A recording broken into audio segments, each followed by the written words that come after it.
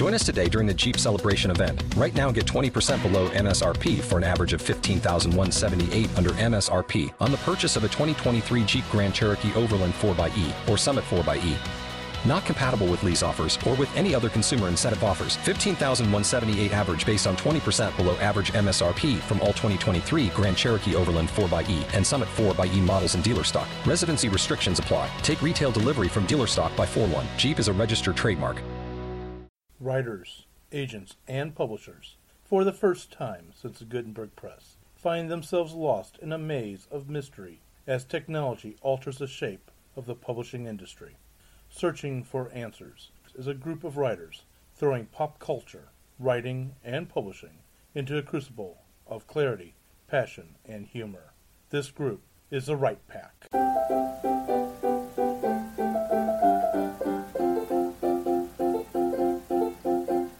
In this episode of Write Pack Radio, we are going to discuss how we organize our work.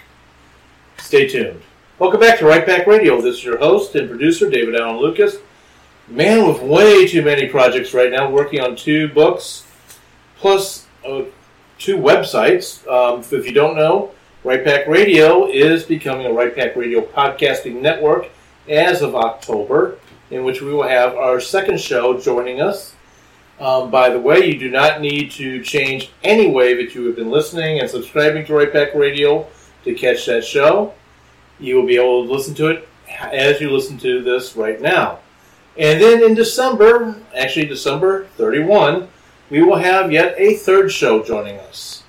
So the second one in October is going to be Excelsior Journeys with George Soroy as he talks to people who are on Excelsior Journeys.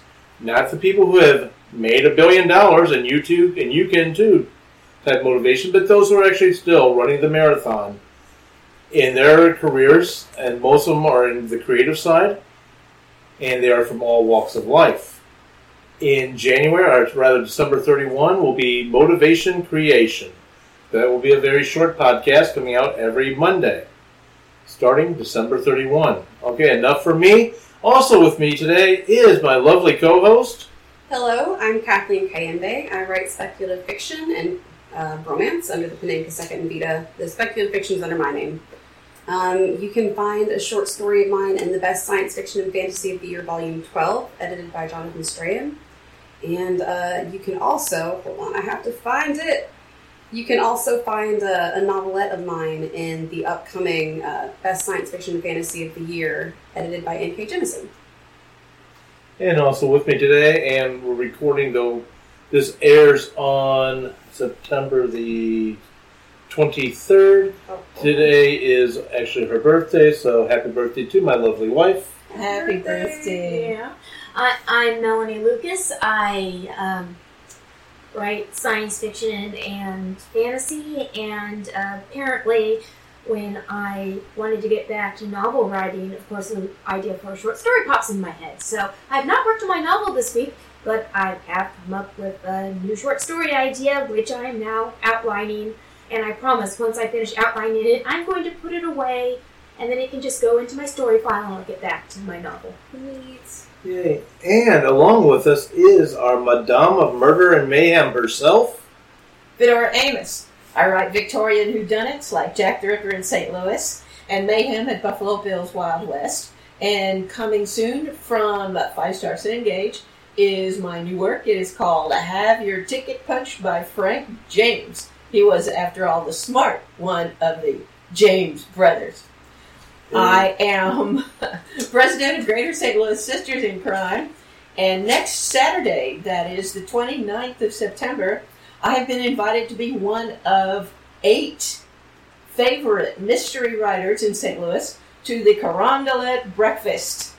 They have a table limit of other people of 80 and still have 3 or 4 tickets left. So, if you'd like, come and see me. And, Susan McBride and Denise Borgard and Pretzel, what's his first name, Bill? Ed Pretzel. Ed Pretzel, and some others that I can't remember at the moment. It'll be fun. Congratulations, by the by. Oh, That's thank you. Fabulous. Yes. Oh, and I'm going to Magna Cum Murder in Indianapolis. That's the third week in October. Whoever names that gets an A+.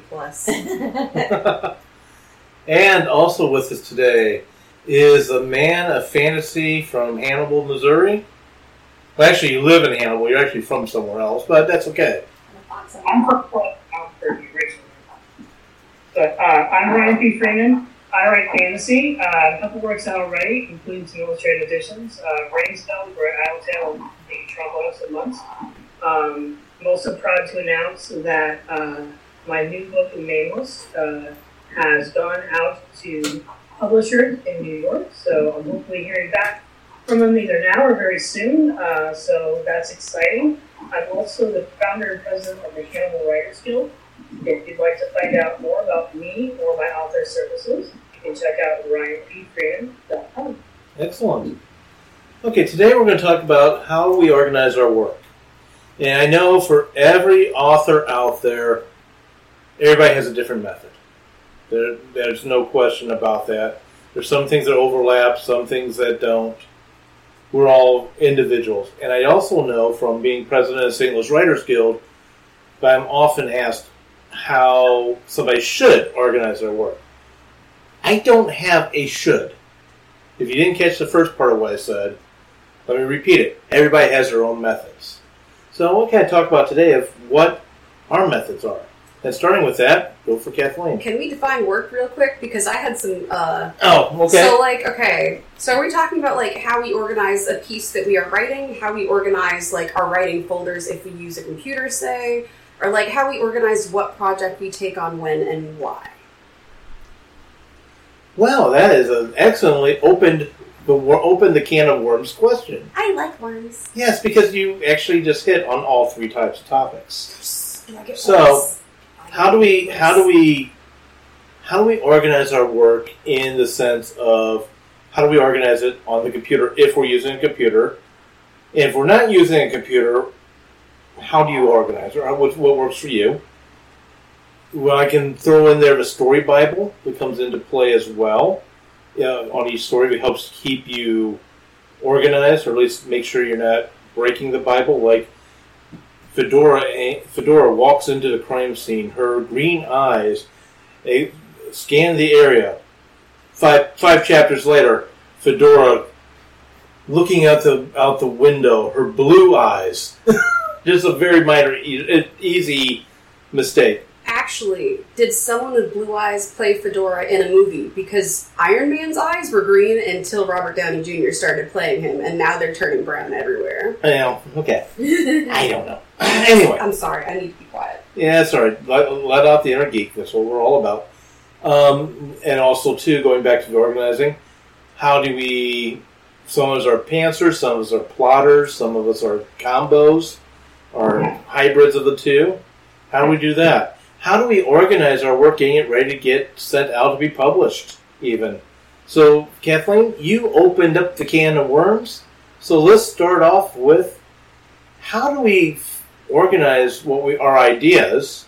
Let's break it down to the very beginning. How do we organize our ideas to figure out which one we want to go with first? Yes. As something I'm doing right now, I actually have a Word file on my computer called Story Ideas. And every time a story idea comes up, which is usually when I'm in the middle of something else, I take a minute, or a day, whatever, or 20 minutes, write out that idea there. And then it can live there, and I don't have to worry about forgetting it if it's not time to write that. So that's where I keep them organized, which is part one. How do I pick what I'm doing? That's more complicated. I understand. Go ahead. Talking about story ideas, I keep a story idea file, which is in an actual manila folder. I do not have an idea file, per se, on my computer. My idea file, though, is always either photocopies or actual clip-out pieces from old newspapers. And that is what, when I'm desperate, frankly, when I'm desperate, I know that I need to do something for a scene, and that my scene isn't going well, or it's not going the right way, or it just needs something. That's when I go to the idea file. in order to find some small idea to tuck in there or a humorous idea to tuck in there to make the scene work. So that is what I do, idea file-wise, and how I use it. Over to you, Ryan.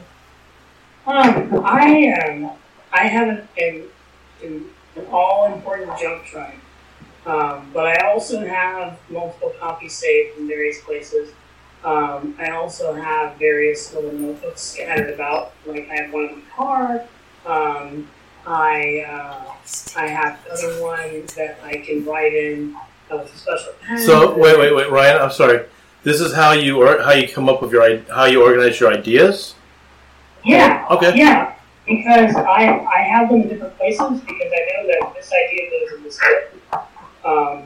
Finished up active projects go in the. If they're just usually like travel ideas or ideas I have kind of in my mind just spacing on the road, I put them in the little notebook in my car.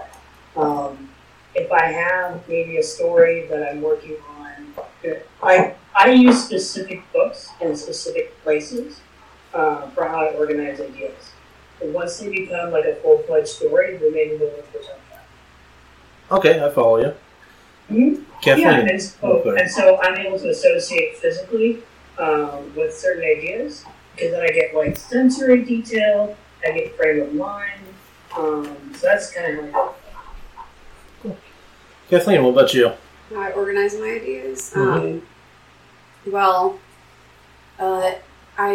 I have a writing folder, and I have a file that's a subfolder that's basically story ideas, plot bunnies, and like define term. Plot bunnies. Oh my goodness, it's totally an online, probably fan fiction related only term. A plot bunny is basically an idea that comes to you that has the potential to multiply itself like bunnies until you have a full-fledged story on your hands and it's overwhelming and you just have to do the thing. So I have a novels and series folder that has a subfolder that's just idea files and plot bunnies and whatnot. And I also... I have this habit of starting things and not finishing them because I start them for the discovery and everything, and then I'm like, this seems like it's growing too much of a plot, and I have other things to do. So I'll just stick an incomplete at the beginning of the title, just INC dash, and then I know, okay, this is something else that I can come back to that's, enough of an idea that there's story there, but, it's not done yet. So I have all sorts of things like that. I also have, a prompts folder for when I feel like getting ideas that I have not already come up with myself. If you could hear in the background that Melanie is chuckling, it's because, unfortunately, since we're not on video, you could not see her reaction to Kathleen's statement as she stared over at me. Melanie staring at me. She's got the supervillain clasped fingers thing going on right now. She really does. About not finishing works, which, that's been my problem lately. I'm going to say something real fast, and I'm going over to Fedora. Whereas myself, I do keep things in different writing folders, and I name them by topic. That's not true. I name them by the title that I think that the story's going to have, and then leave it. Go ahead. What's your? Oh no. I thought your question on that. Like for example, I have one that is called Splintered Eye, which I'm currently working on. I have one that is called the St. Croix Mysteries. That is clearly a mystery, not a science fiction. I just forgot the name of it. It's basically a vampire story, and my mind just went blank on its title. Sentinel Fleet, which was my other science fiction space opera. I've still got the incomplete folders with all the story ideas for Hearn's Law, which is out there, so that's titled. So I can just, and yes, somewhere in my pile of folders is Skittles. So the names are what we call what I'm working on. Before I come with the dovetail that's coming to me here briefly, I'm going to throw out something that Brad does. I know Brad's not on here, and last time, it's been a while since he and I have had this conversation, but Brad Cook likes to do a shoebox with ideas, and he'll write stuff down, I think, on index cards, or he'll do clippings or whatever. It goes into the shoebox, and when he needs to do like what Fedora described when she was talking about what she does. He'll open up that shoebox and grab stuff. Dovetail from Kathleen, then over to Fedora. Oh, the other thing that I do is I use Scrivener a lot nowadays. Like, when all of my filing systems started, I did not use Scrivener. It was not a thing that I had in my life. And it was dark. It was dark days. So now I use Scrivener, and I'll just do the fanfiction example because that's the easiest. Like, you can do different icons in Scrivener. You can make different, like, documents in Scrivener in the same file. So, with that, like, if I have, like, all the fanfiction goes in there now. So I have a crap ton of stories in there. I have a bunch of story ideas that are tagged with different icons. I have, like, its own sort of subfolder section, image sections, and, like, so everything kind of goes in that one spot. So I can see immediately what's an idea, what needs to be completed, what has already been finished, and what is where. Cool. And I know Brad, I'm about to jump over here to Fedora. For those who don't know Scrivener, that is a software which you can get online. Latte.com? I think so. And it helps you organize your work. Brad started doing his organization before Scrivener existed, from what I understand. Before he and I have had these conversations before.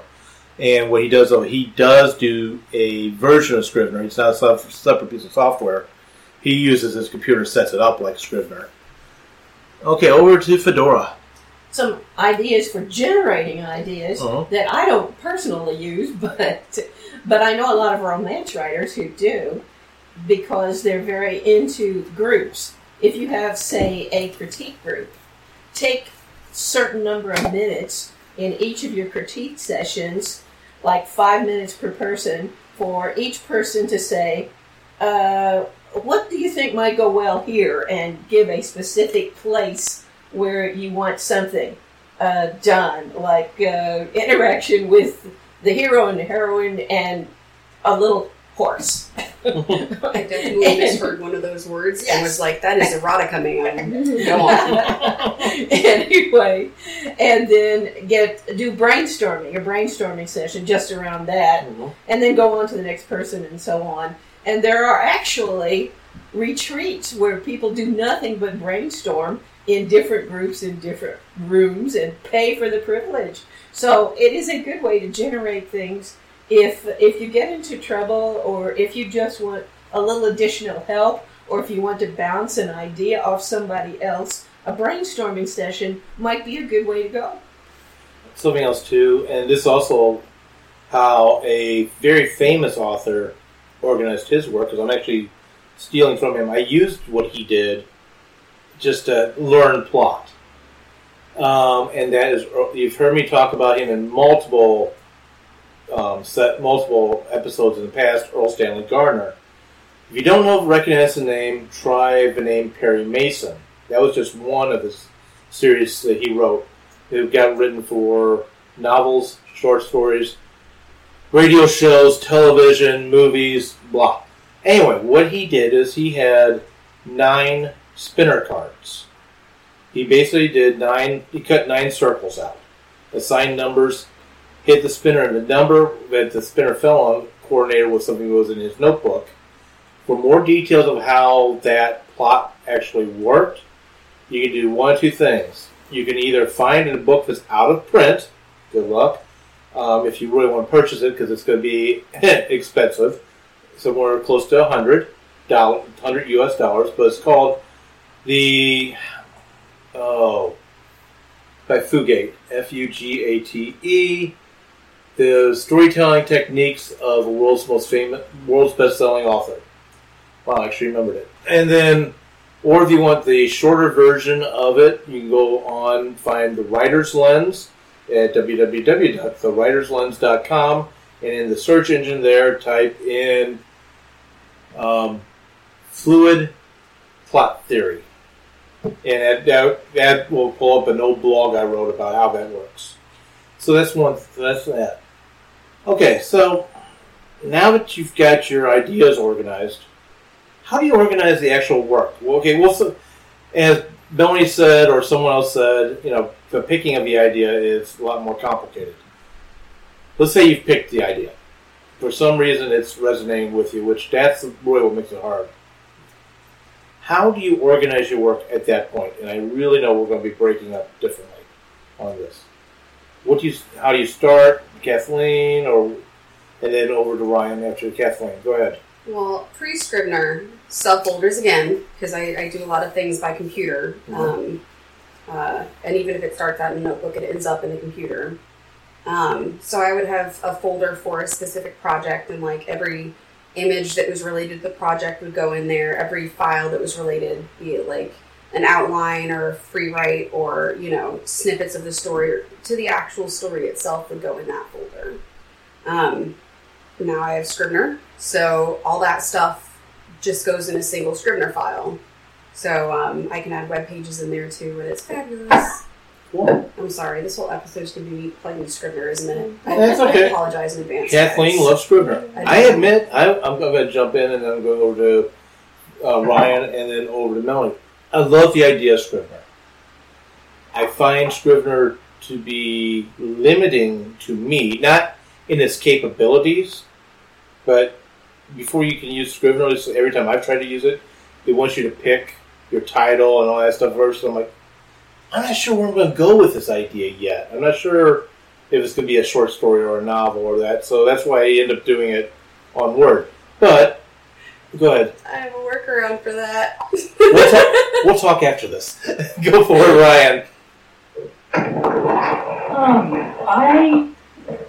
It starts everywhere, basically. What I've described before, like a story will be in my mind, part of it will be in a notebook, some of it will be in a journal. And basically, kind of like a seed, it'll all eventually go to my computer. And then, because I'm a diehard pantser, I write, and I don't know where it's going to go until it's done. So once I get it in all that in one place, and then I get a rough draft, and then I usually have to go and start filling in plot holes, because if I get stuck, I can skip it and keep going. And then once it's done, I kind of like take a breath, and then I look back and I see, okay, maybe I need to move a chapter here. Now that I can see the whole thing, now it's all been splattered out, I can kind of see where I need to move things around. And then over time, kind of coalesce those. Over to Fedora, then Melanie, and then I'll do myself. Go ahead. Well, as I've said before, I don't do these extensive outlines like a lot of people do. I think I get bored with my stuff long before I made any progress on it at all. What I need in order to start are three things, though. I need to know the opening scene, what the opening scene is. I need to know exactly when and where this story starts, because I do historical fiction, and I need to know and be able to visualize the black moment, the scene that I'm going to be working toward through the entire book. So that is what I need to have. I do not make any attempt to outline. Well, I just have I have an organizational question for you. Uh-huh. To get to that point, would you need to do, for example, historical background research, and how would that involve some organization? I already have that. What I need to do is once I get started, I need to get specific things, where specific places were, specific buildings, people who lived at the time. But the background, I think I've got. I may be just blowing smoke there, but I'm happy with it. I've studied quite a lot about the 1800s, which is where I am, at least mentally, a lot of the time, particularly every morning, very early. Gotcha. And I think that kind of falls to the old statement of write what you know. It's not so much what you've lived, but it's your knowledge base. Yeah. And you've created a huge knowledge base in your research. Yeah. I would say for me, the organization beforehand depends hugely on, first thing, is this a short story or is it a novel? If it's a novel, it's, frankly, world building. I don't necessarily, I do plot it out, but I think through the plot, I think through what's going to happen, but I think through the practical things. If it's not the real world, I think through the practical things, which is why it takes so long to get going, because even if I try not to develop the world, I find that I can't really get going with the story until I know the world. Sort of like Fedora needs to understand her time period before she gets going. I need to understand the world the story is taking place in. short story, which might be why my short stories are taking place in the real world, modern day. Short story. First thing I did, outline it. Now I know. Oh, look, first thing I need to do for this brand new short story, I need to do some legal research. Then I need to do, I look and see what I need to write first in the story, then what I need to write next, and then through my head plan the rewrite. So the organization would be save the outline, and then in a subfolder, so I make a folder on my, I make a subfolder under documents to put everything there. Then I make a research folder. So all the research folders for the short story, like news articles, or in this case, for whatever legal research I do, that'll get saved there too. That all gets saved there. And then as the drafts, all the different drafts all get saved to that same folder. Yeah. And short stories get rewritten and rewritten and rewritten. Novels get rewritten and rewritten and rewritten too. But, that also... same thing, but... which I do want to come back to the rewriting part as we organize as well. But just want to throw that... I'm not stopping you. I just want to say that you're highlighting something we're going to come to. Yeah, but it's... I think in short stories, it's sort of like you kind of can see from the beginning to end all at once with a short story. For a novel, you do the basic steps for a while before you go on to the next one, because it just is much bigger idea. Bigger project. For myself, I've changed. Mm-hmm. I used to be a pantser like Ryan talked about a little while ago, but I always started with a character and an idea. And that's really, and what I should say is a character and a theme idea, even if that's not what the story's going to end up being about. I'm going to use Hearn's Law for an example. That was the last one that I really pantsed, and that was about a space cowboy. It was a space western. Originally, the concept was going to be Mal Reynolds and virtual reality. Who's Mal Reynolds? Mal Reynolds from Firefly. If you haven't seen Firefly, please do so after you're done listening to the podcast. But then I had in a dream... suddenly my main character turned Hispanic. It was, okay, so now he's Hispanic character, which made interesting concept. The virtual reality was he had a robot that was with him, but turned out that robot was really, call it a human being's personality that had been downloaded and living inside a virtual reality complex, and nobody knew that these robots were actually humans. So anyway, that was that. Melanie, you caused a slight change after I plotted this last novel and version of Splintered Eye that is not getting written because I bored the crap out of myself after I plotted it. It's like, oh, I know what's going to happen. Like what Fedora was talking about. Which is why I was always a pantser. I hated plotting because it would bore the crap out of me. Well, I am now doing a slight bit of plotting, but I'll explain. Melanie has always accused me, and she's right, I plot my characters, but I pants my novels, or pants my stories. And once again, I know we're not on video, but I am staring at a 5-inch ring, 3-ring binder that is filled with all the information I need for 9 characters. Just 9 characters in the current novel I'm working on, which, by the way, is still titled Splintered Eye, because it's still the same concept, though it's moved from mystery to science fiction. But what I do is I'm taking now these main characters, and as we've talked about and other things, your hero and your villains are always on their own journeys. Well, okay, I'm plotting out those journeys for these 9 characters. But I'm only taking it up to one step, and then I need to write, which is where I'm at right now, I need to write the first act of each of these 9 characters. And then I'll plot off the next part and write it, and so forth. And oftentimes these are interweaving into each other. So I could say this book's going to be 81 chapters, but I already know that's a lie. because there's going to be chapters which have elements from 4 of these characters, for example, that they have different steps. So I don't know how long it's going to be in the long run. Or how many books it's going to be in the long run. Yeah. Well, hopefully it will be a series, but we'll see. So kicking this over to Ryan and then over to Fedora. Ryan. So, I know we've talked a lot about fiction, organizing fiction. What about organizing nonfiction? And that's a good question, because organizing nonfiction is different. Let me put a pin in that one for briefly, because that's the other book I'm working on, is a nonfiction book. I'm going to pop over to Fedora so we don't lose what she was going to say, and then we'll come right back to that. Now, what you said about characters I found very interesting and a bit strange, because I think most pantsers are pantsers because they want their characters to be free. And that is what I think happens when you let the characters do what they want to do.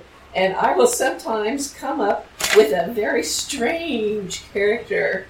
And I'm glad when that happens, because then that strange character can do all kinds of interesting and peculiar things that might not ever happen in the real world, but they can in a fictional world. Uh-huh.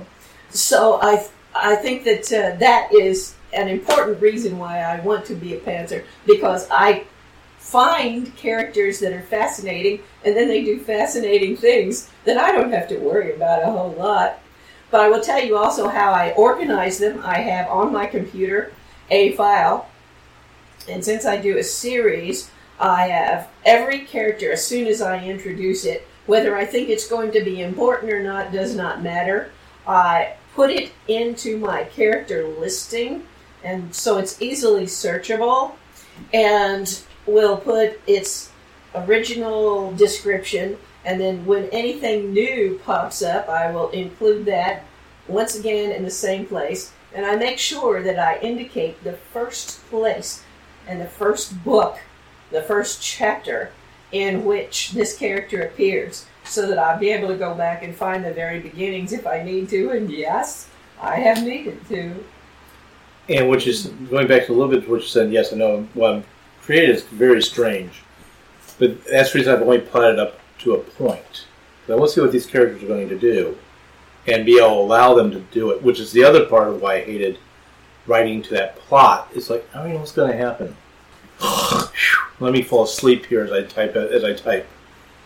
Okay, so we've talked about how we get the story started and how it's organized to get started, at least, and as we've gone through on the writing of it. Okay, you've got your first draft done. What is... And I'm just putting us all in places. We've got our first draft done. How do you organize beyond that? There's always rewriting. Look, before you do that, okay. It seems to me that there are several other folders that you want to have, either real folders or artificial ones, along with your basic manuscript as you go along. There are notes that you want to have for yourself to refer back to. One of the things that I do is at the end of every chapter, I write a brief synopsis of the chapter, maybe 3 or 4 lines, so that I can refer back to it. And you don't think you're going to have to refer back to it. Mm-hmm. You think, I'm going to remember all this stuff. But you're not going to remember all this stuff, especially when it's 3 books ago. You're just not going to. So you need an easy-to-find retrieval system, and that is one of the easiest that I have found. Yeah, you could go through the entire manuscript, but that takes a much longer time than going through just a short chapter by chapter. So chapter by chapter is one thing I suggest. And another one that is simply notes of key things that maybe happened at the same time, but you don't even mention. But it's part of the background that you need to know in order to make it authentic. Uh-huh. So a notes section. I would suggest that everybody probably wants to keep a spreadsheet of how many words you do on any given day and how many there are in a chapter, because this is something a lot of people don't think much about, but part of the pacing of your book comes from how long your chapters are and how much white space there is. If you're doing a thriller, for example, your chapters might be 2-3 pages long. They're never very long, and there's a lot of white space. So it seems like the reader is racing through it. And some people actually love that feeling of going really fast. In a cozy mystery, you tend to slow down, and you have some longer paragraphs, still a lot of dialogue and a lot of white space, but you're going to have time enough for the person to get cozy, so to speak, to curl up in a chair and enjoy a chapter, which is 10 pages long, perhaps. So you see that pacing has a lot to do with that, and that's a good reason for a spreadsheet. Also, just because it's nice to see the numbers go up.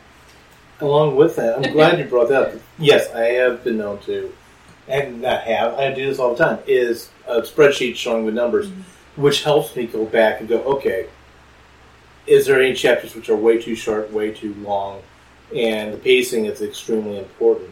Not only to a reader, but God forbid, if anybody ever gets assigned a piece of my work to read in school, I don't know about you guys, but when I had a book that was, read chapters 1 through 5 by tomorrow, and chapters 1 and 2, maybe 3 were maybe 10 pages each, and suddenly chapter 4 is 30. Oh, God, that was a grind. So, yes. Go ahead, Those Melanie. are just some research topics, and research URLs is another place where to look for some specific things. So I'm trying to think if there are any others that I use. Those are certainly the main categories, in addition to the actual manuscript itself. Another thing, too, and I've mentioned it before, is Story Bible, which will walk hand in hand with what you just said. That's my dovetail. You've got a dovetail, Kathleen, Melanie, since you're a dovetail. I'm not sure if it's not a change of topic. It's okay. Let's go ahead and go with Kathleen's dovetail, and then you're not positive. Scrivener plug again. So I knew that was coming. In Scrivener, you can do that. You can put like a chapter summary for each little chapter section and each little document section, and it'll break down for you how long like chapters are by sections if you'd like. So that's something that was really helpful for me with my novel Jinx, or rather it's been helpful so far, is recognizing, okay, these set of chapters are all of about this length, but then these two get really short.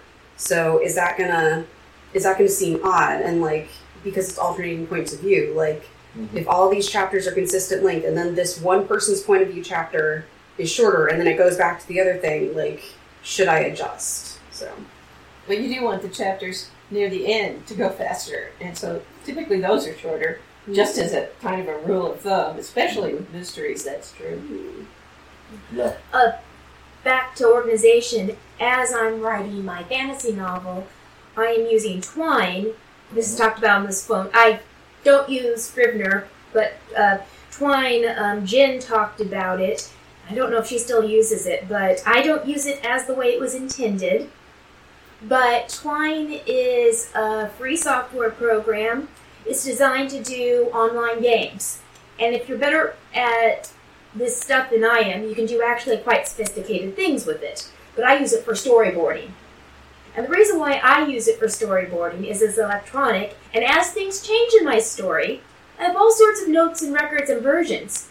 But the newest stuff, ideally, it's out of date now, I know it's out of date now, but at some point I'll update it and the newest stuff will go in Twine. And you see, the little storyboards connect to each other, and they hyperlink to each other.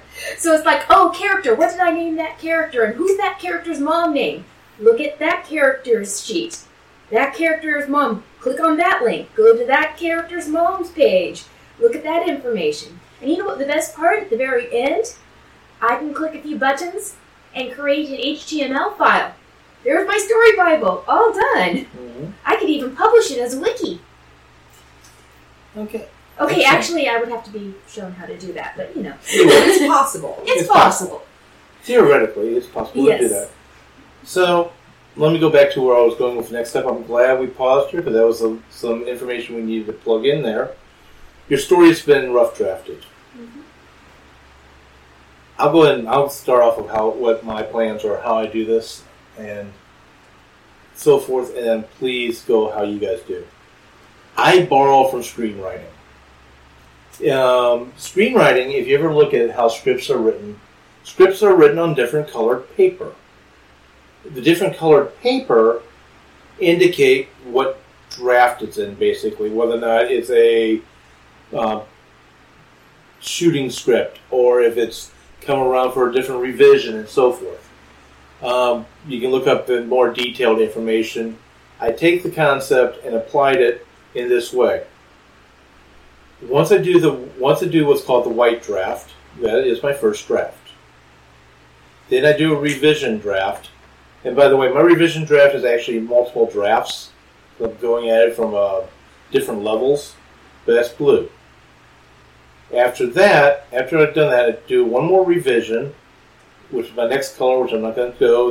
You can look up script writing. You can follow the same colors. I don't actually change the paper. I just label the file, which color it is. That goes out to my beta readers.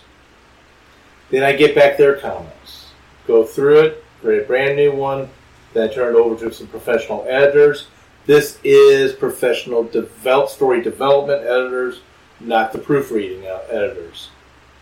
Then I get back from development editors once again, one more time, release through, and once again, I say one more time, actually multiple times. If I'm making one draft, then that will go off to the proofreaders, and then after I get their comments back and make changes, then I starting to go to market. That's what I do. It's a long and cumbersome process. I admit it. Brian, over to you, and then I want anybody else who as well. A lot of what I learned was either by trial and error or actually from listening to this podcast for a long time. I write it through. As crappy as it is, I get it done. And then I give myself a little bit of breath, away from it. And then I'll reread it or rework it. And then I'll send it off to a couple of beta readers that I trust, and I know that they are professionally minded. They're also fellow writers. And I get their feedback. I work through that, I integrate what I like, I'll read through it again. I might send it back to beta readers, and then I'll probably work through it one more time. I'll shoot it through Grammarly, which is a lovely thing. And then it's so far from what I've written, it's what I want. And then I decide whether I want to indie publish or if I want to get that creation. Cool. And just paying cabbage checks, I know the answer myself. What is Grammarly? Grammarly is a wonderful, I think it's a wonderful program. There's a free version. You can download it. It picks up on everything from spelling errors to grammar to if you're copying somebody else's work, it can suggest changes. It's really easy to use. It's very point and shoot. I think it's super good. Yeah, it does help check for plagiarism, like you said, and so forth. Yeah, and it integrates right into Word, too. Yep, it does. Please, Fedora. I burn my bridges. I don't have 1,000 drafts. If I can't make it better, I don't change it. It's about that simple. Well, but yeah, I make it better. I do rolling rewrites, so that I will always look at the stuff from before, and I don't write a whole bunch of words a day, so I read that and edit, and then I keep on going through the same stuff at least through the end of the chapter and into the next chapter, so that I do rolling edits constantly. Then after I'm finished with the entire manuscript, I take it to a critique group, or I may not even be finished with the entire manuscript, but I will take it to critique group, and they will give me some suggestions, and I'll make some more changes, and so on and so on. And then I go through it one more time before I actually submit it to my publisher and see if the whole thing hangs together. And I may send it to a beta reader, but not until the whole thing is finished and been through polishing with the critique group. Cool. And what about you, Kathleen? Well, for the whole writing revision process, like, well, getting a rough draft out is the hardest part. Yes. Although I'm obsessive in my revisions. So I actually, like, I get the rough draft out, like Ryan. I spend a lot of time away from it, so I can kind of come back to it with a clear mind when I've had enough space and I can look more objectively at it. I do a crap ton of revisions. It depends on what the project is to determine how I do the revisions. But there are generally a number of them. I don't color code them, but there are at least 3 for short things. For long things, it can go so many ways. But yeah, after that, I tend to send things out for publication. So when I feel like it's as perfect as I can get it, and I've gone through critiques and I've read over it myself a bunch of times, potentially send it out for more critiques, then I'll start looking into places to send it if I don't already have an idea and start getting all that stuff done. But like, I have, for things that aren't in Scrivener, I have, the draft number in the work title, and whenever I'm going to do another revision, I save it as a new document with a higher draft number. Mm-hmm. And when it is in Scrivener, like, I know you can take snapshots and then go back to previous versions of the piece, but I'm old-fashioned, so I'll just move the draft to a different section and, like, copy-paste it into a new draft with a new number, and then go through it that way, so I can, go through things that way. And I also have an elephant graveyard inspired by Jennifer, inspired by The Lion King. So things that I take out of a story in case I end up wanting to put them back in and use them elsewhere go into that folder. I have an outtakes folder too. Yeah. I never look in it though. I don't know if there's anything useful there at all. Same, but it's nice to have, Yeah, kind of comforting. Yep, my outtakes folder, I actually have 2 kind of things there. Sometimes I have some great scenes that are just messing up the flow of the story. It's like, yeah, that happens, but I guess the reader doesn't need to see that. Mm-hmm. And so sometimes outtakes go there, and then other times, especially first draft, this is very annoying to me. It's like, begin, pacing problems. It's like, or plot-wise, it's like, ugh, that still needs to happen, but it's happening in the wrong place of the story. So let's pull out this scene. It needs a full rewrite, and it goes 3 chapters later, but the actual, a lot of the text actually will still appear there. So that my outtake scenes would be used for that too, which is different. I'm going over to Ryan, and then I want to one last thing on organizing, and I think we'll be closing up. Go ahead, Ryan. One last thing I wanted to throw in is that what I just described earlier for what I do is a general process, because I'm learning as I'm more and more I write that each work is unique. Each work kind of has its own little personality to it. And so sometimes I had to do things differently. Sometimes it rapidly evolved right in front of my eyes. Sometimes it doesn't. The book that I sent off with my agent to publishers in New York, it's taken me 2.5 years to get it to where I want it. Some I had a novella that took me 4 months, and then that was perfect. And I liked it. It really depends. So I think like keeping an eye out for the nature and the character of the work you're working on, the personality, you can tweak your process. Okay. Fedora, you've put your hand up, so go for it, and then... Yeah, well, before we totally leave things, I think it's important for people also to have records to keep track of what they send where and what happens with it. Perfect. That's actually where I was going with this final part. So, contests for one and actual 2 publishers for another to keep good track of all that stuff. For one thing, you may need it if the IRS ever complains about you, and you will be able to show them, well, I've done this and this and this and this, and that you are attempting at least to be a professional writer. So it's very important to keep these records, and it's boring to do, I know, but you should do it anyway. Yep. Because you don't want any. I don't care what country you live in. And I say that because we've got international listeners here. I can pretty much guarantee you, whatever your bureaucratic system of tax collection is, you never want to mess with them. So you want to have everything ready for them. if Brad was here, he'd probably talk about Query Tracker. That's one way to keep track. I've kept track in the past when I've submitted to magazines or to publishers or whatever. I keep track of that on an Excel spreadsheet. And keep track of the money that you spend on it and so on and so on. Yep. So that I'm glad that you went to exactly what my last thing was. We'll talk about. Yeah. Your tracking method may be different depending if you're going indie, traditional, or if you're a hybrid. Because of what you need to track is going to be different.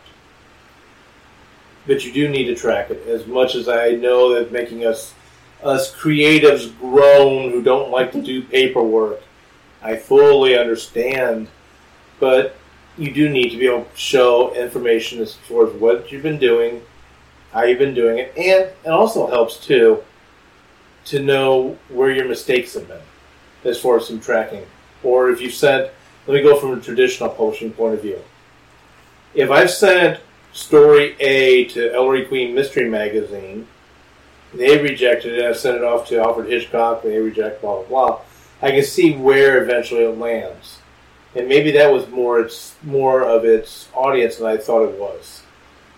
Next time, if I'm writing a similar type story, I may try that one first. If I'm actually seeing a pattern. I should say if I'm seeing a pattern, more than just one story. What I'm going is, it helps define your audience as well. Well, it also shows you that you're working hard. You're getting things done. And that's a satisfaction unto itself. Yep. So is there anything in which either Fedora and I have said that missed anything on what any of the other three of the panelists today do on the final side of their organizing their work? Now I call it the going to market aspect. An Excel file is good for Fedora said to do it, but doing it in an Excel file would work well. Yep. Kathleen? No, Excel file. Okay. There's other apps that will do it too. Yeah, Yes. but for those of us who are Not addicted to the heroin known as Microsoft. Any decent spreadsheet is a good place to start. And you can work it around to make it work for you. Yep. Okay, and Ryan, what about you? Any final seconds? I don't think so. Okay. I think the last thing I can think of is on the far right side of the creative end. Pay attention to your creative victims, because a lot of times they can help you grow as a writer, whether it's the actual creative output or it's how you go about your process. The biggest thing for me, I think I've learned, is to allow myself to not be rigid, to continually try to evolve and grow how I put together creative work. And be okay trying new things. Excellent. Just going to do a closing statement here, which no, I don't call it, hey, now we're going to do a closing statement. But as I started this podcast off today, every writer's different. Every method, we have things that overlap. We have things that diverge. If you're having a problem with organizing your work or something doesn't feel right, I'm hoping that something out of any of the stuff we shared today is helping you. And meanwhile, just closing us off, if you wish to contact Right Pack Radio, you can. It's just literally write us at rightpackradio@windingtrailsmedia.com. Again, rightpackradio@windingtrailsmedia.com, or leave comments on our Facebook page or underneath when we advertise these episodes. All episodes are available. And please like us on whatever platform. Leave comments, leave stars, thumbs ups, whatever. We appreciate them. Have a great day writing, a great week writing, and tune in next week for yet another interesting topic in the writing industry. Take care. The new theme songs for Right Pack Radio were written and performed by Meredith Tate. All copyrights remain with her.